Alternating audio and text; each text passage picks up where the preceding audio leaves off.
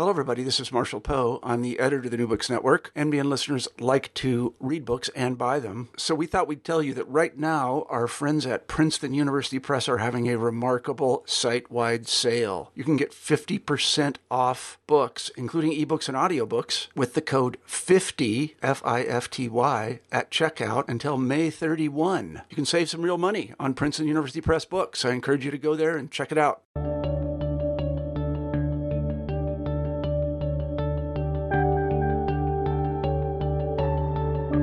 This is New Books in Geography. My name is Peter Ekman. I'm the host of this channel.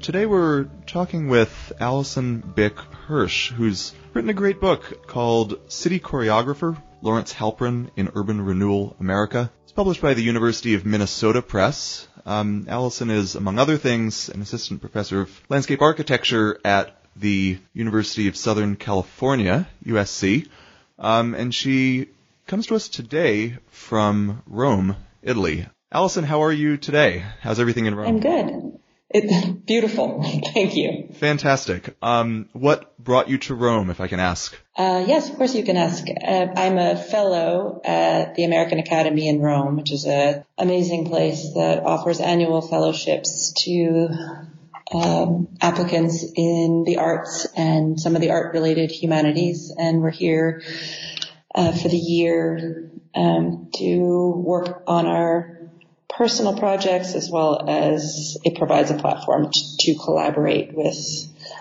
people across the various fields. That sounds terrific. I would, at the end of our conversation, I would love to hear more about your current projects. There's been a couple years since the book in question came out, but I'd love to get to that book now. Before we delve too deep into the chapters and the arguments, the ideas advanced, I wonder if you could take a couple minutes to tell us about yourself, your intellectual background, professional background, where you were from in a geographic sense, and essentially how you came to write this particular book. Yeah, of course. So I'm originally from New York. As you know, I'm currently living in Los Angeles. Rome is an anomalous year for me, but it's been amazing. I have a long-standing background in architecture and architectural history, with a particular passion for the history of landscape design, which was stimulated by actually a semester abroad in Italy, a course on Italian villa gardens that I can trace it back to, where I encountered this revelation where my passion for spatial design and my love for the outdoors could be somehow conflated through this new field of landscape architecture at the time. This was an undergraduate in the study of how humans have shaped the biophysical world throughout history. So with that combined interest in design and history, I originally attended the University of Pennsylvania with the idea of getting a degree in historic preservation, but to study specifically with a landscape historian, John Dixon Hunt. And during this process, I soon became swept up in the subject matter and continued to study with John Dixon Hunt for my doctorate. And during that same process, I thought it was essential that I understand the craft of designing landscapes firsthand. So I additionally got a professional degree in landscape architecture, which I continue to use through my own practice. So I was at the University of Pennsylvania for quite a while, but it was during my first year at Penn that I discovered the landscape architect Lawrence Halprin, specifically through a seminar that was conducted by John Dixon Hunt and Emily Cooperman, which focused on the vast archive of Halprin's work, which is housed at the university's architectural archives. I can tell you the story of how it arrived there because Halprin had very little connection to Penn, but it's a vast archive. It was during this year, which was actually 2004, that a number of public projects by Halprin were experiencing threats of demolition. So those included Skyline Park in Denver, Seattle Freeway Park, Heritage Park Plaza in Fort Worth. And those works became the subject of my master's thesis in historic preservation. And through the research, both on site as well as in the archive, it became clear to me that Halpern's most consequential legacy was not necessarily the built works, but really the creative process, which had been shaped by a number of life experiences, most especially the artistic symbiosis he developed with his wife, the still active dancer and choreographer in the Bay Area, Anna Halpern. So, and that collaboration was extremely manifest in the drawings and the archives. So the book is about that creative process, and it's largely intended not necessarily to serve as an important history, but also to be informative for those who are actively shaping our cities today, particularly as cities continue to undergo massive transformation. And, in terms of the focus of the book, the title is somewhat explanatory. We're focused on sort of the urban renewal period in U.S. Urban development. Excellent. That sounds great. And what you've said, it sort of establishes the structure of the book in important ways. There's an introductory chapter. The first chapter delves into sort of the intellectual background of Lawrence and Anna Halpern and their symbiosis, as you say. Provides a really interesting kind of synoptic intellectual history of landscape architecture, of post-war urbanism in a lot of ways. 2 chapters deal with Halpern's built work, some of these really iconic projects in Portland, in Minneapolis, and elsewhere that you've alluded to.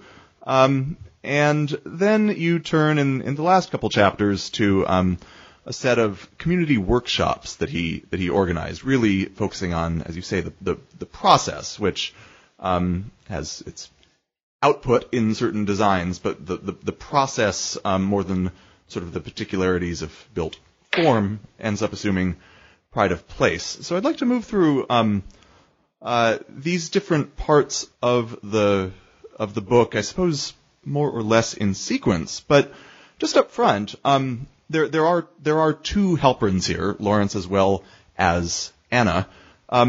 Who were Lawrence and Anna Halpern, and why should we care about them? Yeah. Well, Anna Halpern, we can speak in the present tense. She's an active dancer and choreographer. She runs workshops on the dance deck that Lawrence Halpern designed and built for her in the 1950s. But she has very much her own identity and presence in the dance world as someone who was seminal to what scholars often refer to as postmodern dance in the 1960s. She's had so many chapters of her long history of creative work, but her most sort of consistent principles relate to sort of uncovering qualities of what she calls authentic movement and dissolving the distinctions between what's considered sort of art with a capital A and the acts of everyday life, so the movements of the everyday. She's often situated in this period of the 1960s as someone who was making impact, particularly on the West Coast, but in conversation, a response, and in isolation from what was going on the East Coast. But she's often, talked about within the similar frameworks as Merce Cunningham, who at the time was experimenting with chance procedures. She was involved, or at least aware of, the teachings of John Cage in New York, and she was influenced, but worked in her own fashion by happenings that were going on in New York. I don't want to conflate them too much, because she actually was very much working in sort of individual way that was very much embedded in the place that she was situated in the Bay Area. But there was some conversation between the East and the West Coast in the 1960s. So this is sort of how she became more widely known, and she's continued to make an impact on dance practice since then. She had a significant impact on her husband, who was an American landscape architect that I think I could comfortably say has made a significant enough impact on 20th century American city that he might be situated in parallel to, this might be a little bit of an overstatement, so there might be a little bit of opposition to the statement, but he might be situated in parallel to Frederick Law Olmsted in the sense that he's had big, it's a bold statement, I know. He had big public projects. He was involved in city shaping in the 1960s onward, I would say, predominantly the 60s and 70s, in a way that really shaped our attitudes about public space, and made it clear how our attitudes have evolved since then. It's, a 20th century Frederick Law Olmsted. I'm not sure that might be a little too strong, but he had that kind of an impact in terms of, not just the design of, parks, but in terms of urban planning, urban design, regional planning, what he called ecological planning. He's known to the more general public. He's clearly not a household name, but if he was to be known for anything, it would be the FDR Memorial in Washington, D.C., I think. Sea Ranch is another project that he did that has gained notoriety as an ecologically planned residential development in Northern California. But these are some of the bigger projects for which he's known, and his impact on sort of the urban renewal city is the history that I was trying to bring to light. What's interesting about his career is he was actually active until 2009, until his death. I mean, he still had an office, and he was still shaping spaces throughout, not just the U.S., but throughout the world. He had a particular connection to Israel, but I can say this in the first few pages, but his 65-year career really reflects the story of post-war American urban development, from the residential work in the burgeoning Pacific Coast suburbs to designs for regional shopping malls, to his counter attempts to restore the social life of the city after changes brought about by federal policies, such as the Title I of the Housing Act of 1949, known as the Urban Renewal Policy, and the Highway Act of 1956. So some of these big shaping policies in terms of urban and regional development. Yeah, I think the book really makes the case nicely that Halperin is, not just sort of an isolated or convenient case study, but really sort of is a vector through which a much broader post-war history of urbanism, a history of the landscape architecture profession, in this country anyhow, really effectively can be told. And you follow him through these various sort of intellectual and professional contexts in which he spent a little time. We hear names that will be familiar to any, I suppose, historically minded landscape architect, William Worcester, Tommy Church, various modernists hanging around the Harvard Grad School of Design in particular at mid-century. I'd like to focus on the first chapter for a second. There's a really sort of amazing list of names and intellectual influences that you see as achieving a sort of confluence in and through Halperin. We hear about philosophical ideas of John Dewey, Gestalt psychology, Paul and Percival Goodman, Kevin Lynch, the Circle Around the Regional Planning Association of America, various people making contributions to the sort of emerging discipline and science of ecology, and others. I wonder if you could sort of pick out a couple of these and explain how Halperin is kind of synthesizing some of these ideas, a sense of his intellectual background and the intellectual history in which he is taking part. Yeah. So I guess I'll just talk about sort of his primary influences, Sure. Which are both contextual and as well as related to those who were working around him. Clearly, Anna is one of those primary influences. That's more or less the impetus for the book. But the time and place, the 1960s, artistic, social, political, environmental activism that was coalescing at the time, and linked by this public insistence on participation, had a significant impact on him and the direction of his work. But his deeper influences, in terms of his early life, go back to his connection to the Zionist movement, which his mother was the president of Hadassah. He worked on a kibbutz in the 1930s, transforming the desert into microclimates that were more habitable for human habitation.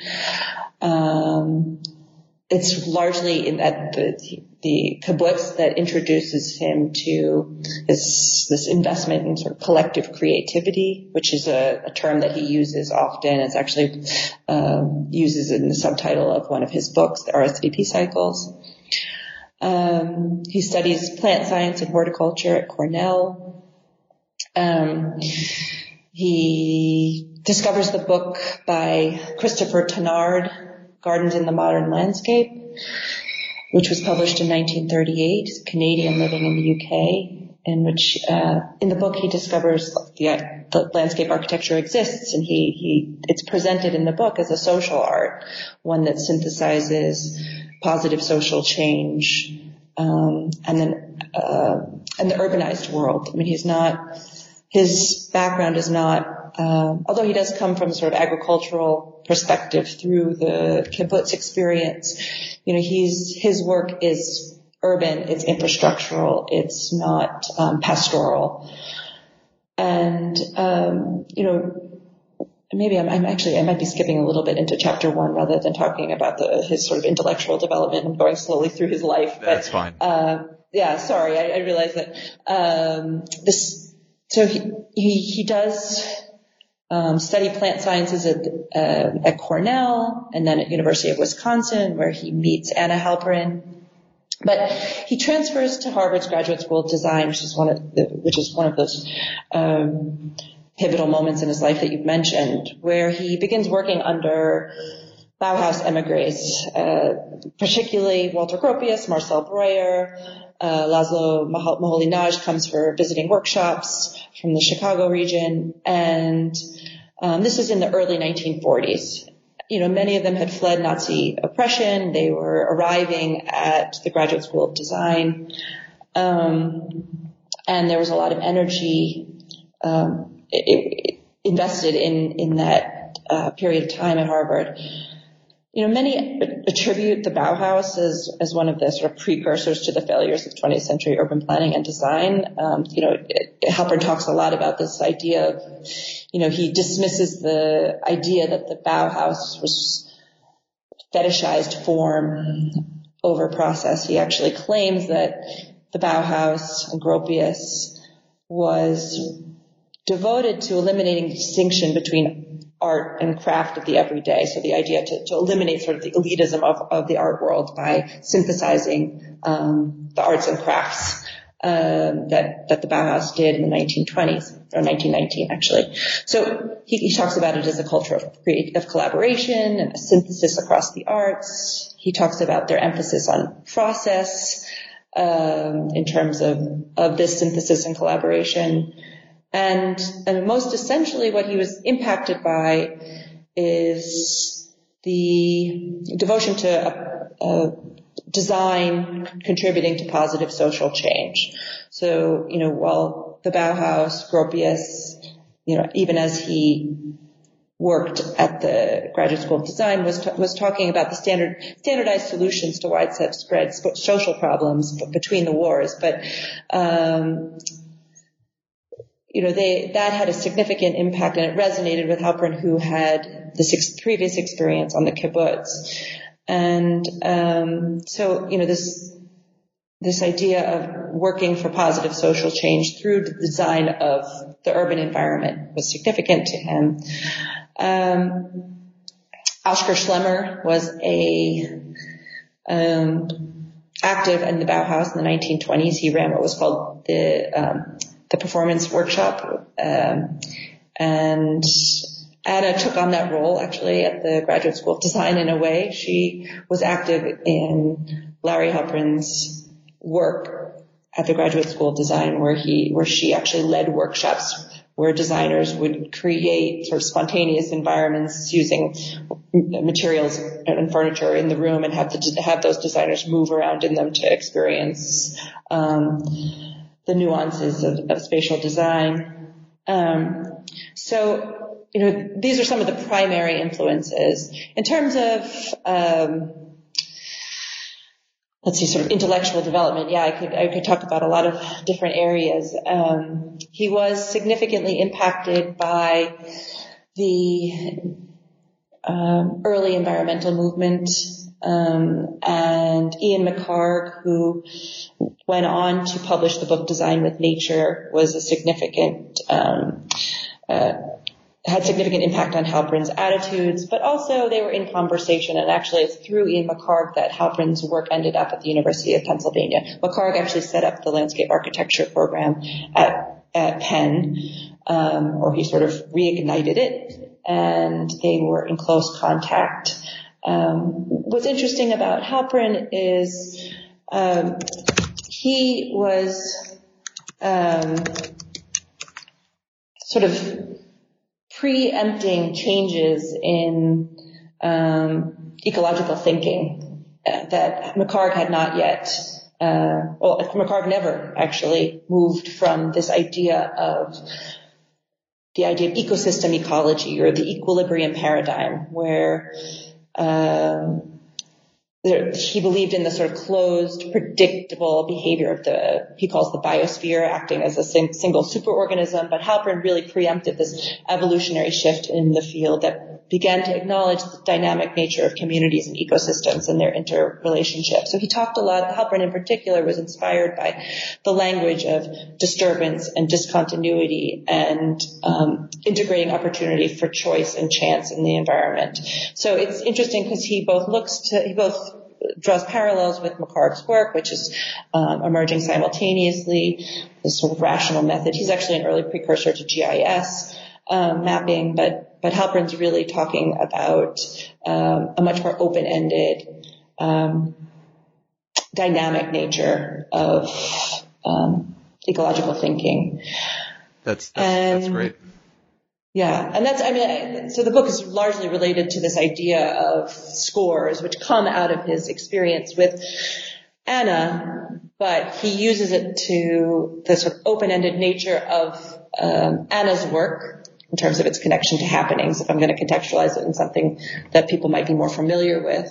The sort of open-ended, sort of catalytic nature of the open score, he connects that to the environments or the elemental places that he studied closely, like the High Sierra, for instance. Yeah, I'd like to ask a little bit more about a couple of his and their concepts specifically. The broad sweeps of this intellectual history are terrific. I think the book does a tremendous job putting it all together. But the concepts of choreography, which of course is in the title of the book, the concept of scoring, coming in, as you say, from sort of the world of dance, end up being crucial instruments here. They're, in a certain sense, sort of metaphorical concepts, but in another sense, not. In another sense, they're absolutely crucial to the process of design, the sort of reciprocal interactions that make up that practice. So scoring and choreography, and also the different, really incredible notation systems that they developed, in conjunction with these concepts, which the book, a visually very arresting book, I think, displays beautifully. I would direct readers to inspect these images very carefully, and I think Minnesota did a very nice job making them legible and vivid and provocative in all these ways. But I'd like to focus on these concepts: scoring, choreography, the notation systems, as concepts in the practice of design, and in a sense as concepts that contribute to social theory, spatial theory, aesthetic theory more broadly. What are these concepts doing for the Halperins? So, the book starts with an introduction to what the Halperins called the RSVP cycles, which, despite my attempts at explaining them, can be a little impenetrable because in some ways they're a point of reference rather than a really strict framework. Mm-hmm. But the RSVP stands for resources, scores, what they call value action, which is intended to refer to a judgmental part of the process, and ultimately performance. And I could go through each one of these terms. I'm not sure if that would be helpful in this situation, but scores are the predominant aspect of this process and the ultimate performance. So in terms of scores, you said it's used both metaphorically and quite literally, in the sense that scores become a means to direct, guide, possibly manipulate public process later on. But when we're talking even about the built work, the idea is that Halperin adopted this notion. I should specify who I'm talking about. Larry Halperin adopted this notion of the open score. He adopted that from some of these experimental performance techniques that Anna was undergoing, and applying those to designing public spaces as scores themselves that were intended to stimulate what he called open-ended kinesthetic response.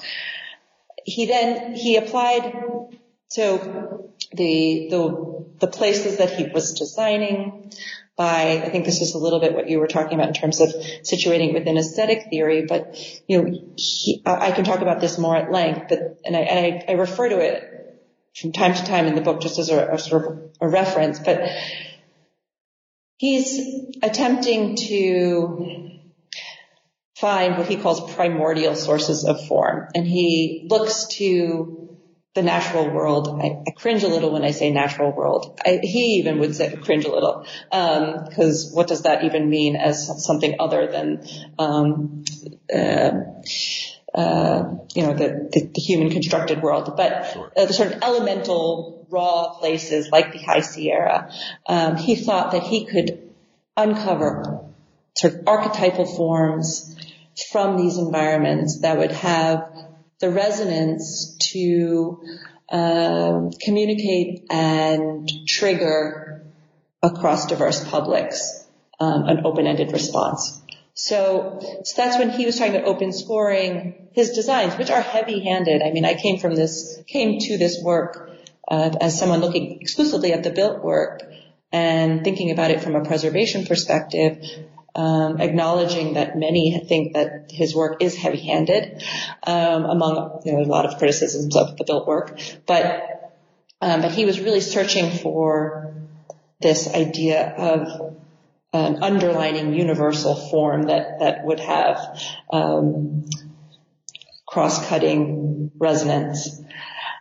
He also used the language of scores more literally by adopting these sort of temporal situational guidelines that one might understand from happenings or performance events going on in the 1960s to structure public participation workshops, which he called the take-part process. And we can get to that. I know that I'm not going in order, but he used this language of scoring both to refer to his built work, that the work itself triggers this kinesthetic response, and he used it quite literally, where he and his firm acted as choreographers to, through varying levels of control, attempt to get individuals who are coming from different points of reference to arrive at what he called a common language of environmental awareness. So he's using these ideas in these two different ways, and that actually was what contributed to the structure of the book, where it's really about the built work and then the workshops. Despite he said that's not chronological. I mean, they were going on more or less at the same time. The built work, it's interesting because now I'm going off on a little tangent. I'll come back to choreography, but that's fine. The built work did inspire, some of the early built work did inspire him to start the take part process because he recognized that when the community is not on board, there will be obstacles to implementation. And, that's sort of foreshadowing a little bit about the sort of critical angle, even though I'm celebratory in a lot of ways, but there are significant criticisms of Halpern's process.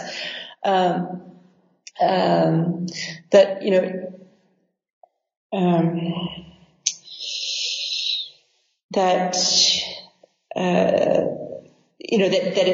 take part process was not necessarily about social justice, which we can talk about also, but it was really about getting everyone on board, so that so ultimately this project could be seen to its completion. So, but to go back, I mean, that's a whole other area that we can talk about. But in terms of choreography and scoring, I mean, the book is focused on the 1960s. He's reacting to this widespread public demand for social and political participation.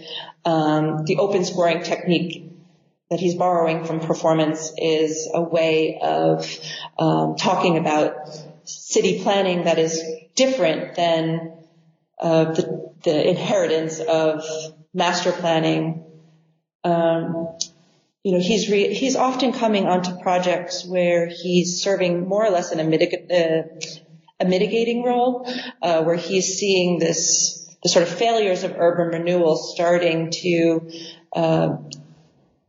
really surface in terms of widespread displacement and reactionary protest. And he sees the city not as something that could be fixed and totalized in these singular master plans, but the idea that scoring the city is really about understanding the dynamic, transformative speed of the city as it changes. And, he's making connections between scores and sort of master plans.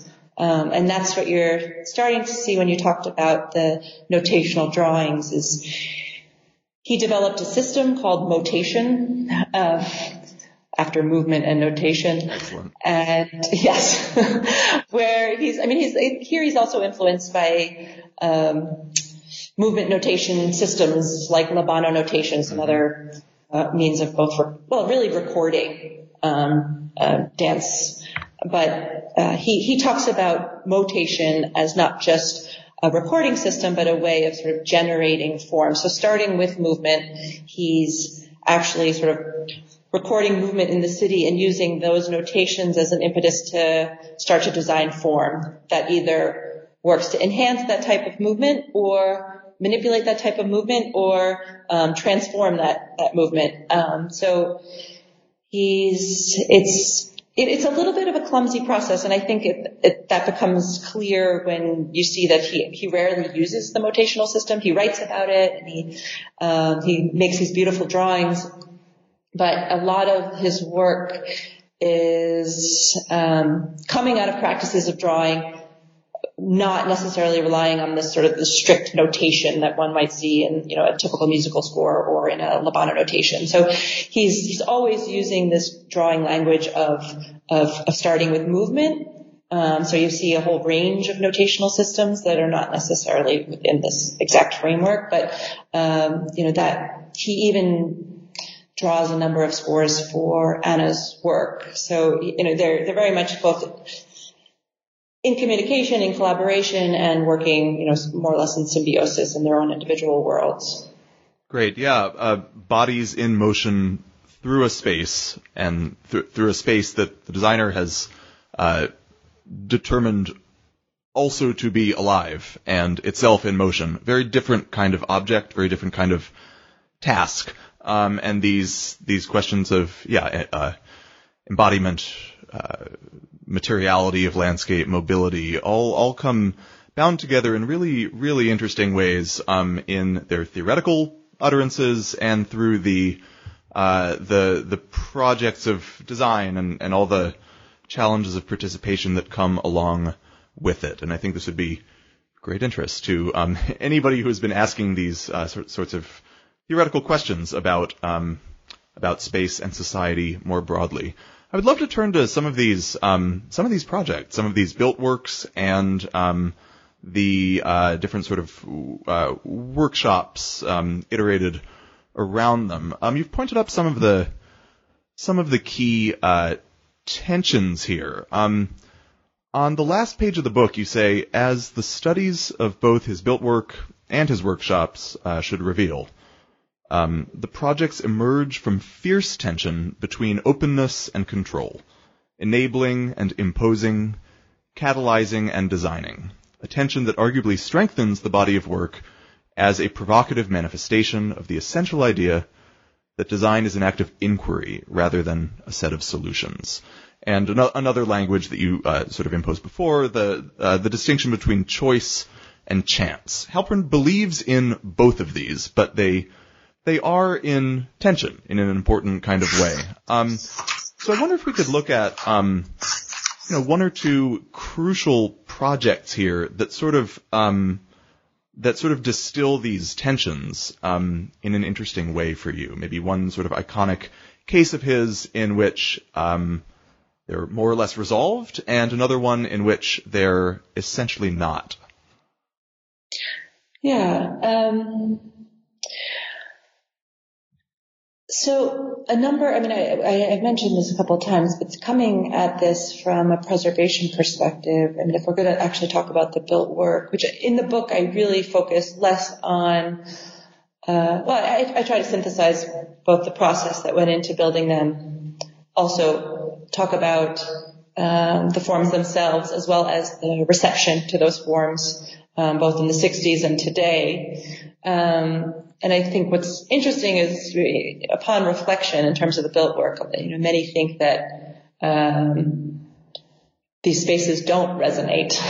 They no longer resonate because they're a relic of their time and place. And I could talk about that a little bit more. It has less to do with this tension between openness and control, but I do think it's interesting that, Halperin did talk about his spaces having this universal resonance. He did talk about their openness to adaptation through time, and yet, part of it is just the nature of cities becoming increasingly more consumer focused. But part of it is, thinking about how these spaces are open to accretion and how limiting they actually are in that sense. But, one project that, I think is well known,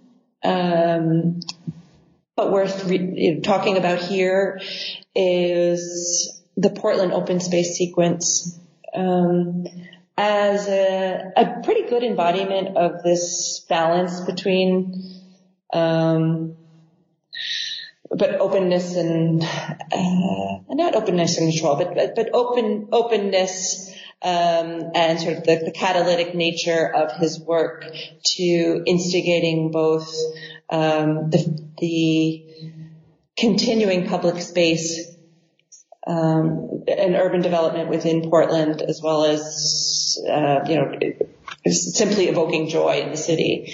And this is a sequence of open spaces that have a particular ecological narrative that runs through an area, the South Auditorium urban renewal area, which at the time in the early 1960s was not sort of one of the classic examples of urban decline. Earlier in that the 1950s, it was large portions of it were demolished. It had been an area, a mixed immigrant area in particular, with varying levels of vacancy, but sort of the common story of significant displacement for where cities were, through the Title I, were given significant amounts of money to basically clear what was deemed blighted. So I hear the term slum clearance, but and were then cities themselves were responsible to entice public investment. So Halperin came in as one of the the mediators who were attempting to entice that investment. I mean, a number of his work most of his work was publicly funded. It wasn't part of the private development. But regardless, so in Portland, what he designed was in some way ameliorative. I mean, he was brought on by the city in the early 60s to sort of mitigate what was becoming sort of bleak superblock development, a design in this area of the city that was generated by SOM, the major architectural firm, and his work was really recognized as something that might entice new residents and serve new office workers, and it has been well preserved because of public value, but it did go through periods of decline. But what's interesting about it is it has this sort of ecological narrative from a fountain, sort of barely recognizable, that is evocative of a mountain spring. He calls the source fountain, and the sequence of spaces, which again is intended to provoke movement through the city, is it moves along this ecological narrative. So from the source fountain to what's called Lovejoy Fountain, which is intended to embody the accelerated force of mountain springs as they crash over rock forms that are shaped by erosion, then ultimately to what's called Petty Grove Park, which was linked by these tree-lined malls that opened up into this space of wooded knolls, which is intended to evoke the mountain foothills. And then ultimately, later on, he gets the commission to continue that sequence or that network onto Auditorium Forkler, now known as the Ira Keller Fountain, which has had much more of a civic feel. It's more open to the street. And, in terms of metaphors, it's clearly reflective of dramatic waterfalls of the Pacific Northwest. It also acts as a sort of a counterpoint stage to the Civic Auditorium, which is across the street. But, in terms of its ability to sort of instigate, catalyze, movement response, I think it's really successful. And so in a way, it demonstrates this idea of being an open score. It has gone through periods of decline largely due to context. I mean, two of the spaces are surrounded by residential development, so they're sort of hidden. You have to seek them out, but there's been a significant amount of public effort to recognize the value of those spaces. They also served as the sort of beginnings of the city really understanding the value of public space. Later on, they go on to develop transit-oriented open space. Into the Pearl District now, there's a number of open spaces all activated by water in particular. So, that's a really successful space. Actually, interestingly enough, in 2008, there was what was called a city dance, and it was a celebration of the Halperins' contribution to the public life of the city, and it was both a sort of improvised citywide dance as well as a choreographed performance in and through these spaces, and it was actually really successful at getting more public interest in these spaces and saving them.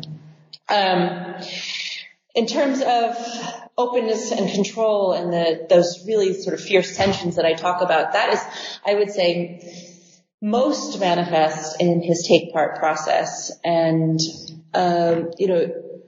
I've written at length about this process. It seems to be the part of the book that has the most readership. And, people are really interested in this process and how it might inform public process today. Mm-hmm. But, he's responding to this context, sort of mass public mobilizations of the 1960s. And, we're talking about,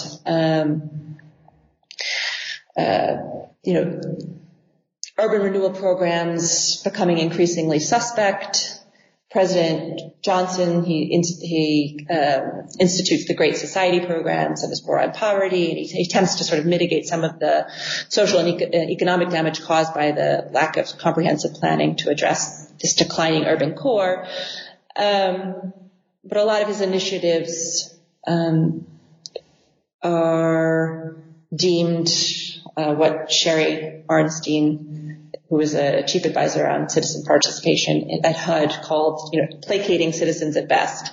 And so Halperin became interested in developing a participatory process that was not necessarily, it's interesting because he's unlike Paul Davidoff, who was a urban planner who created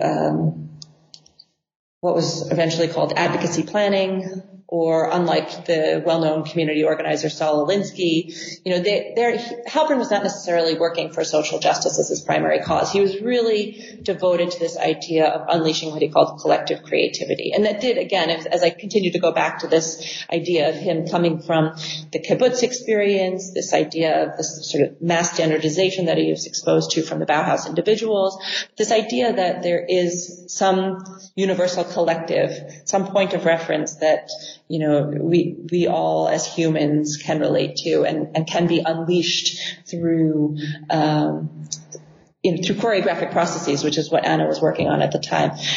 Just to sort of complete that thought, Anna, as she moved into the 1970s and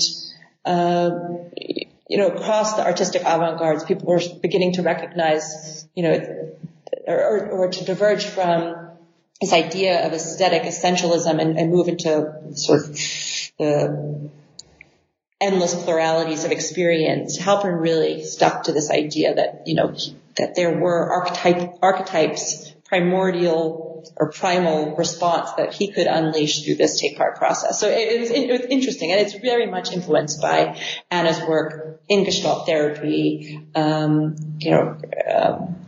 and uncovering what she called authentic movement. So his interest in the collaborative process, as I mentioned, was not entirely based on, on social justice, but on often, optimizing potential for implementation, of his designs.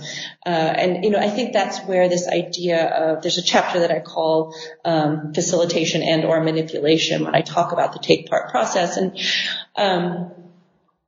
it's a means to recognize that this process, which had a very specific framework, was not about open-ended generation of creative ideas, but to really enable, in some way, participants to discover what the firm had, in a way, already concluded based on, longstanding environmental values, work in cities across the nation. And it was a way of being both transparent in some ways, to getting people on board, and experiencing the environment through what the Halperins would call fresh eyes, or moving beyond sort of cultural stereotypes or limited cultural experience into other people's experiences. And so, taking part, I know we have limited time, so I thought maybe I'll just talk about taking part a little bit, and then I'll talk about this tension that emerges. But it's based on the RSVP cycle, so our resources, which to him are intended to refer to the sort of pre-existing site conditions and the act of inventorying them to determine their potential for informing design. Scores are these temporal situational guidelines. Value action is a term that they coined for the sort of critical feedback process. And then ultimately the performance of the scores, or the acting out of the scores. So how that manifested in the workshops themselves was Halperin and his firm would score the workshops by creating guidelines for a set of experiences that emphasized environmental awareness.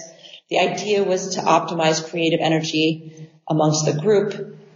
And that always began with what was called an awareness score, or a city, often also referred to as a city walk, to get participants immediately interacting with their environment. And those activity scores were to be performed by the workshop participants, and they were choreographed in this sequential and progressive manner to build up this mutual foundation for the diversity of participants. And the idea was, that Halperin could, or his firm could really do enough resource gathering to understand what would a community cross-section look like.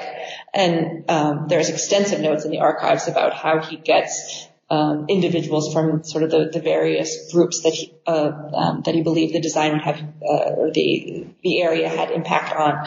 So this idea is that participants were chosen as this community cross-section. Many of them did not share a common background, so the activities for the 2 to 3 day workshops were intended to foster this shared experience from which, in ideal circumstances, the group could develop a common language of environmental awareness, that's his term, and move forward in a collective way. So you can see the sort of optimism of this idea, and how it might manifest on the ground, but the feedback and sharing sessions were intended to take place after the awareness scores out in the immediacy of the environment, where groups would come back into a workshop space and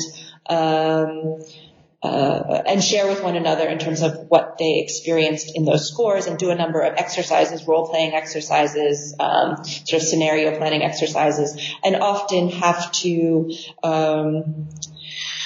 communicate using nonverbal means. So drawing, again, as I mentioned, role-playing. So the idea is that this was not a consensus that was arrived at through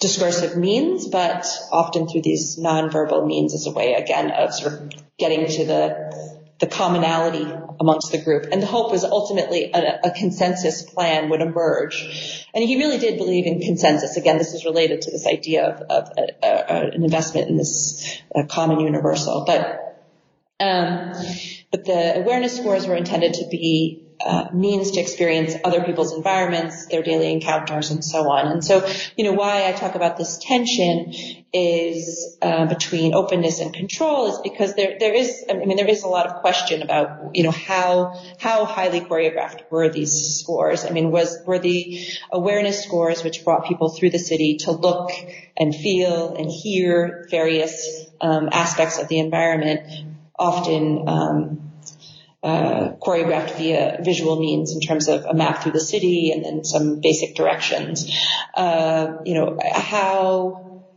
engineered they were in terms of the conclusions one would draw from them. And so,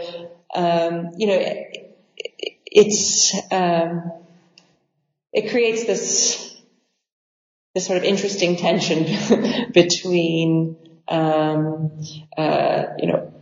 getting people immediately interacting with their environment, seeing the environment through other people's eyes, and, sort of this idea of progressively exposing participants to environmental problems and opportunities that had already been foreseen by the firm. So sort of this balancing act. But in a lot of ways, the participants were, along the way, sort of would recognize that they were being guided to a certain degree. But that didn't necessarily mean that they were resentful of the process. They actually, I think in a lot of ways there was a lot of positive feedback about understanding the environment again through these other perspectives and the idea of sort of breaking down cultural stereotypes and environmental preconceptions. Mm-hmm. Yeah, these notes of critique sort of weave in really interesting, really subtle ways throughout the more, I suppose, case-driven chapters. And so we, just to preface this for those who have not had a chance to look at the book yet, we hear about work in San Francisco, in Minneapolis, in Fort Worth, Texas, Portland, of course, you discussed at length, the famous to semi-famous Seattle Freeway Park, park planned atop a major interstate highway that one of my most favorite places. I'm sorry I didn't talk about it. Yeah, no, up until that point had utterly riven downtown Seattle in two. We hear about a smaller and probably less well-known project in Rochester, upstate New York. And then we hear about workshop activity again in Fort Worth, in Everett, Washington, Charlottesville, Virginia, and then in Cleveland. And in each case, these tensions appear and never fully disappear. You stake out a really interesting, I think really nuanced position on Halpern, who took urban renewal as a phenomenon, as a funding source, to be an opportunity. We can read his work as putting forth a particular critique of some of the really heavy-handed, really creatively destructive urban renewal programs, but as you say, it's not exactly a sort of social justice-oriented, not exactly a sort of explicitly political register of critique. So it goes both ways. But this is great. We're coming to the end of the interview. And I know that you are also a practitioner. You are, in fact, a landscape and urban designer. And I wonder if you could say a little bit about how some of these tensions, some of these lessons, inspirations, cautionary tales have, one way or another, sort of informed your practice. Yeah, most definitely. I mean, so my practice is called Foreground Design Agency. I'm also an active faculty at the University of Southern California, and I do a lot of my design research, through my teaching practice. So I mean, we do studios throughout the Southern California region. But Foreground is I consider it a critical practice. It's intended to address both the social and the sentient, and I would say the social and the sentient in a critical way, and in experimental ways that are highly related to some of the themes that emerged during my research on the Halperins. And we tackle projects, my partner and I tackle diverse projects. We won a prize for our competition entry to the Pruitt-Igoe Now Housing International Ideas competition, which was recognizing that the 40-year years had passed since the demolition of that infamous housing development, and we framed it as an infrastructure of memory. But also, we do projects that are related to issues of food security by speculating on the future of food production. We did a project here. I mean, this is just to give you a range of the projects. So, Pruitt-Igoe being a real sort of relic of the period that I'm studying in terms of the Halperins, and some of the, since the book came out just now, believe it or not, 4 years ago, I've been doing a fair amount of excavating of the work of some of the Halperins contemporaries in the 1960s, really looking at some of the activist methods that were emerging at the time, and how these might inform contemporary city shaping. And so using that as a platform to think about projects in my own practice. It ranges from really addressing the 1950s, 60s inheritance, but also, we're talking about issues of food security, much more contemporary issues. Not that was an issue in the 50s and 60s, but, this is something that we really need to delve into right now. And especially in Southern California and the adjacency of the Central Valley. And, we here in Rome, for instance, we prototyped, some clothing that grows edible plants and evolves, into working ecosystems that can self-sustain themselves, which serves as sort of an art piece, but a critique of sort of where we're headed. This idea of having sort of a critical social practice is something that's emerged out of the Halperin research and has definitely informed my work. That's fantastic. Are you working on another book now, or other writing projects while you are over there in Rome? I'd love to hear about those. Yes. So I'm currently writing, slowly but currently, writing a book about landscape architecture as a critical social practice, just like I mentioned. But I'm examining these histories of the 1960s, as I mentioned, as well as current practices and methods through the lens of the performative. So thinking about landscape as a register, stage, and agent of performance. And I mean, the performative is actually sort of the larger lens, but to just really synthesize it, it's a book that really focuses on how sociocultural dynamics can be a catalyst for physical design, taking cues from Lawrence Halprin, some of the contemporaries I've studied and wrote about since, like Carl Lin, how they've translated social consciousness into design action and built work. So it's sort of challenging the common conception that socially oriented design practices are often sacrifice the spatial, material, formal qualities of the landscape architectural project. So, really talking about how to make that translation from between socially oriented design or design as service with design with a capital D as this material art, and really it's a book about methodologies related to both the 60s methodologies that are being excavated, but some of the methodologies that I'm experimenting with in my practice. It sounds fantastic. A profoundly historical project, but profoundly contemporary as well. Yeah. Look forward to seeing that. It's always a slow process, but I'm sure it will. Yes. It will materialize. Thank you so much for discussing this book today. City choreographer Lawrence Halprin in Urban Renewal America. We've been talking with its author, Alison Bick Hirsch. The book was put out by University of Minnesota Press, 2014 is the publication date. This is New Books in Geography. My name is Peter Ekman, and thank you for listening.